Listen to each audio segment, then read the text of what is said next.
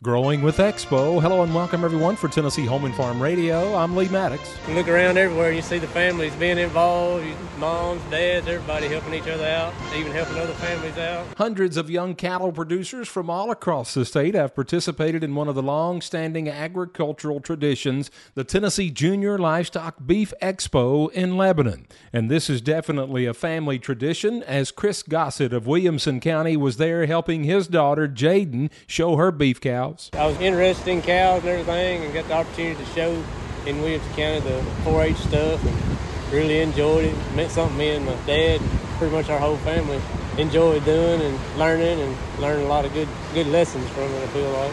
Growing up, I'd always watch my cousins' show because they were always older than me.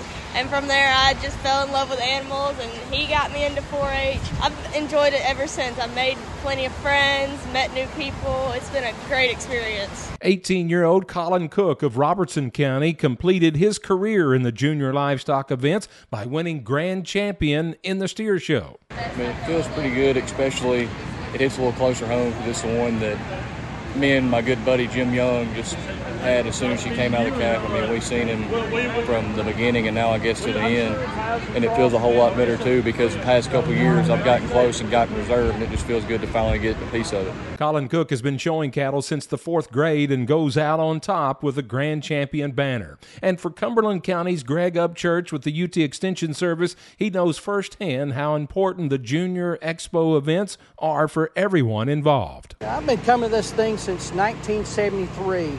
As a child, as exhibitor, as a volunteer, as a parent, as an extension agent, many different roles.